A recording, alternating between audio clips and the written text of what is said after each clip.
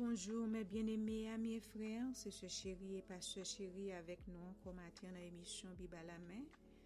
C'est un réel plaisir pour nous gagner avec nous et nous disons merci d'être au ban hospitalité la caillou. Bonjour pasteur. Bonjour ma soeur. Nous pensons que tout le monde va très bien parce que le Seigneur est avec nous. Alors nous retournons encore pour nous continuer le programme de la Bible expliquée aujourd'hui. Mes bien-aimés, aujourd'hui est 6 août 2022.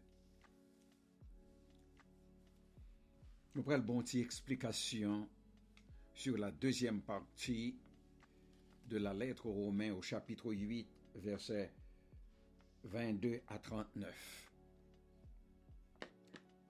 Mais avant que nous entrions dans la petite explication, mes bien-aimés, nous toujours beau thème épître là ou lettre là. Le thème de l'épître aux Romains est l'évangile de Dieu. C'est ça que multiplié en dans lettre là. Alors, dans Romains au chapitre 8, à partir du verset 22, apôtre l'a dit non, oh, nous savons que jusqu'à ce jour, la création tout entière soupire et souffre les douleurs de l'enfantement. Et ce n'est pas elle seulement, mais nous aussi qui avons les prémices de l'esprit. Nous soupirons en nous-mêmes en attendant l'adoption, la rédemption de notre corps. Car c'est en espérance que nous sommes sauvés. Car l'espérance qu'on voit n'est plus espérance. Ce qu'on voit, peut-on l'espérer encore? Mais si nous espérons ce que nous ne voyons pas, nous l'attendons avec persévérance. Bien-aimé, apôtre l'a dit non que la création soupire. Et réellement c'est vrai. Gardez abomination comme manifestée sur la terre. Création, apôtre l'a dit non. Les cancos a souffri. Les cancos l'a passé dans les douleurs de l'enfantement. Ça n'a pas aujourd'hui à passer dans la rue. Les femmes qui plus ou moins ont moralité parce qu'il y a levé de Simon. Nous que c'est eux-mêmes aujourd'hui à fin déborder dans la rue à manifester que quoi c'est pour eux et que yo gen doit faire avortement Jean yo vle. Alors gardons telle bénédiction que le Seigneur baille les femmes. C'est ça que fait même la nature fatiguée avec abomination ça. Et nous-mêmes tout cap gardé, n'a souffri. C'est ça que fait apôtre là dit non. Comme nous sommes les prémices de l'esprit. C'est que quoi apôtre l'a parlé. C'est comme un pied bois qui commence à fleurir pour la germer. C'est comme ça nous-mêmes nous y oui. Nous en route de la gloire. Qu'on leur a privé, la Bible dit non. N'a qu'encore Jésus-Christ. C'est dans ce sens-là que l'Esprit a travaillé avec nous. Parce que le Seigneur dit non, que l'il déjà adopté nous comme petite lait.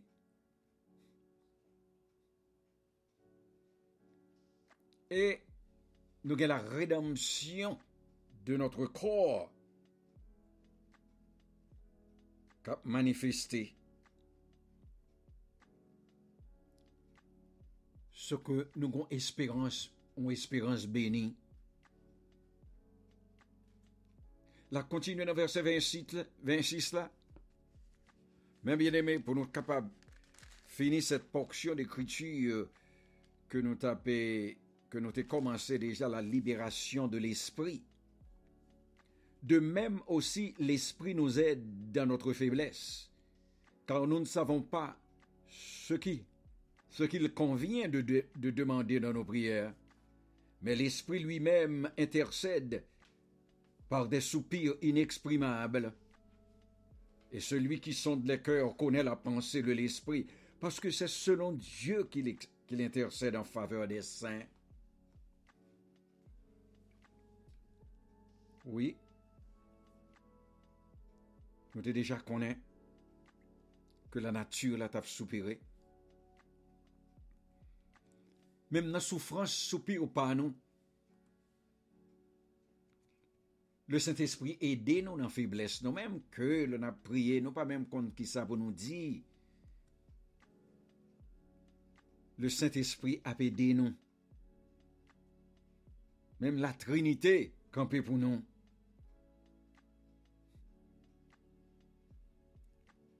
Ce que nous connaissons que le Seigneur connaît la pensée de l'Esprit.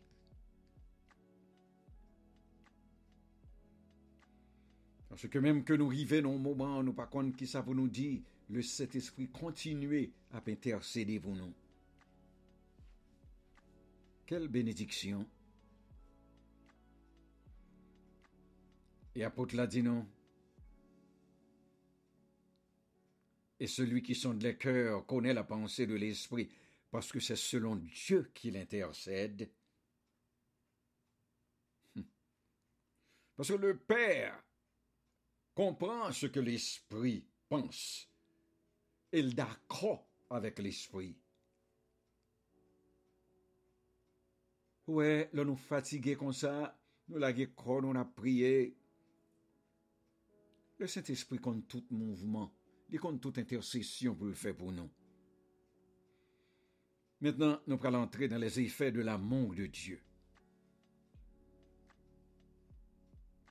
Dans le verset 28, la Bible nous dit, nous savons du reste que toute chose concourt au bien de ceux qui aiment Dieu, de ceux qui sont appelés selon son dessein, car ceux qu'il a connus d'avance, il les a aussi prédestinés à être semblables à l'image de son Fils, afin que son Fils soit le premier-né de beaucoup de frères. Et ceux qu'il a prédestinés, il les a aussi appelés. Et ceux qu'il a appelés, il les a aussi justifiés. Et ceux qu'il a justifiés, il les a aussi glorifiés. Quelle bénédiction encore! Nous savons du reste que toute chose concourt au bien de ceux qui aiment Dieu. Nous savons que notre Dieu, mes bien-aimés, il produit toutes choses. Nous comprenons ça. Dans la providence de Dieu, quel que soit ce qui a passé dans la vie, non, il la donne.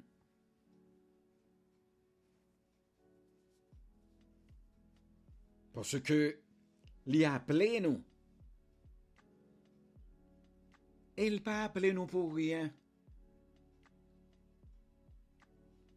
Parce que il te connaît nous d'avance. C'est choix qu'il fait de nous.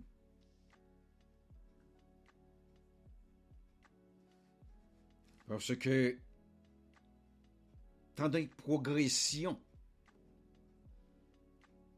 qui vient le sait courir salut nous pour nous. Il dit nous ça le prédestiné, c'est-à-dire ça le distingué, ça le désigné ou déterminé d'avance, et nous-mêmes, oui, qui n'a bénédiction, mon Dieu, comme ça. Parce que l'on choisit nous tous connaissons que le choisit nous pour un but précis. Pour nous venir vivre avec lui et pour nous sembler à petit Jésus-Christ. Ça le dit nous, semblable à l'image de son Fils. Nous pas prêter comme ça. Bon, le tout sera accompli. Parce que l'ol prédestiné nous, il a appelé nous, et puis le prédestiné nous. Après, il vient justifier nous. Et après, il justifier nous.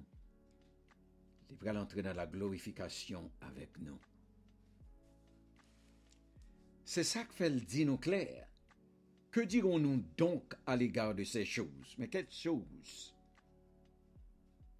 La justification, la prédestination, la glorification. Que dirons-nous à l'égard de ces choses? Si Dieu est pour nous, qui sera contre nous?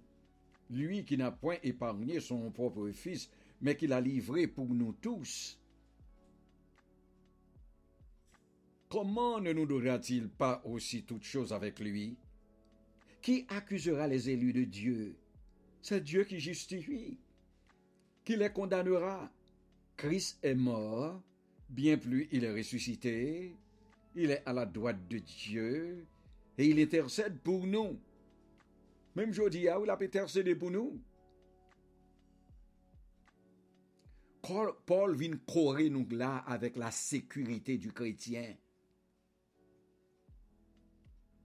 Nous sauver, mes bien-aimés, et nous sauver net. Si Dieu est pour nous, c'est-à-dire l'Europe gardé, agencement grec, phrase ça, nous sommes capables de dire puisque Dieu est pour nous. Et ça le signifie. Puisque Dieu est pour nous, qui sera contre nous?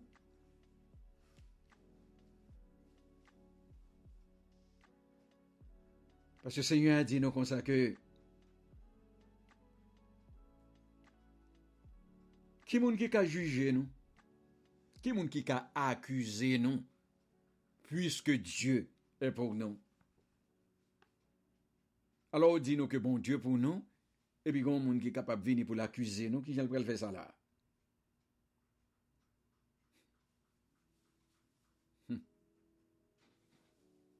Et puis, la continue encore. Il dit, c'est Dieu qui justifie. Alors Dieu bat nous justice, notre Seigneur Jésus-Christ. Alors, qui est qui est capable de condamner nos couliers? Qui est qui est capable d'accuser nous? Qui est qui est capable de condamner nous? Alors que le Seigneur déjà bat nous toute justice. Et puis, regardez ça le présenter nous dans le verset 34. Il dit qui condamnera? Qui les condamnera? Il y a 4 raisons là dans le verset pour nous analyser. Qui est qui est capable de condamner nous? Premièrement, verset a dit que Jésus-Christ est mort. Elle mourit pour nous. Deuxièmement, il dit nous comme ça que li assis à la droite de Dieu, c'est là n'chita tout. Il dit mais le Seigneur toujours continuer à intercéder pour nous côté lié. Alors apôtre la continue l'a dit, mais qui nous séparera de l'amour de Christ? Alors dans tout agencement ça que le Seigneur fait pour nous, relais-nous, appelez-nous, prédestinez-nous, justifiez-nous. Il dit, après, monde qui est capable de condamner nous. Après, monde qui est capable d'accuser nous devant lui. Koulia, il dit non. Mais qui est capable de séparer nous de Christ? Est-ce que c'est tribulation? Est-ce que c'est angoisse? Est-ce persécution? Ou la faim, ou la nudité, ou le péril, ou l'épée? Est-ce que toute bagaille ça est capable de séparer nous de Christ?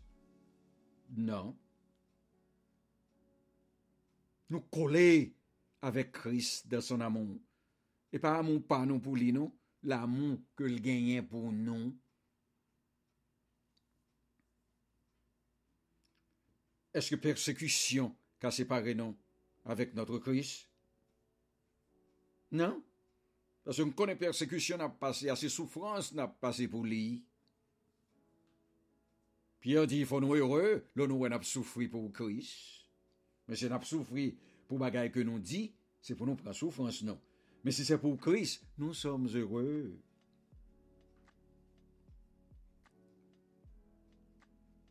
Et puis il dit, pour nous entrer dans la confusion, mais toutes ces choses, nous sommes plus que vainqueurs. Quelle que soit persécution, quelle que soit angoisse, quelle que soit tribulation à passer, nous sommes plus que vainqueurs. Pourquoi? Par celui qui nous a aimés. Et qui nous a aimés, notre Dieu. Car j'ai l'assurance que ni la mort, ni la vie, ni les anges, ni les dominations, ni les choses présentes, ni les choses à venir, ni les puissances, ni la hauteur, ni la profondeur, ni aucune autre créature ne pourra nous séparer de l'amour de Dieu manifesté en Jésus-Christ.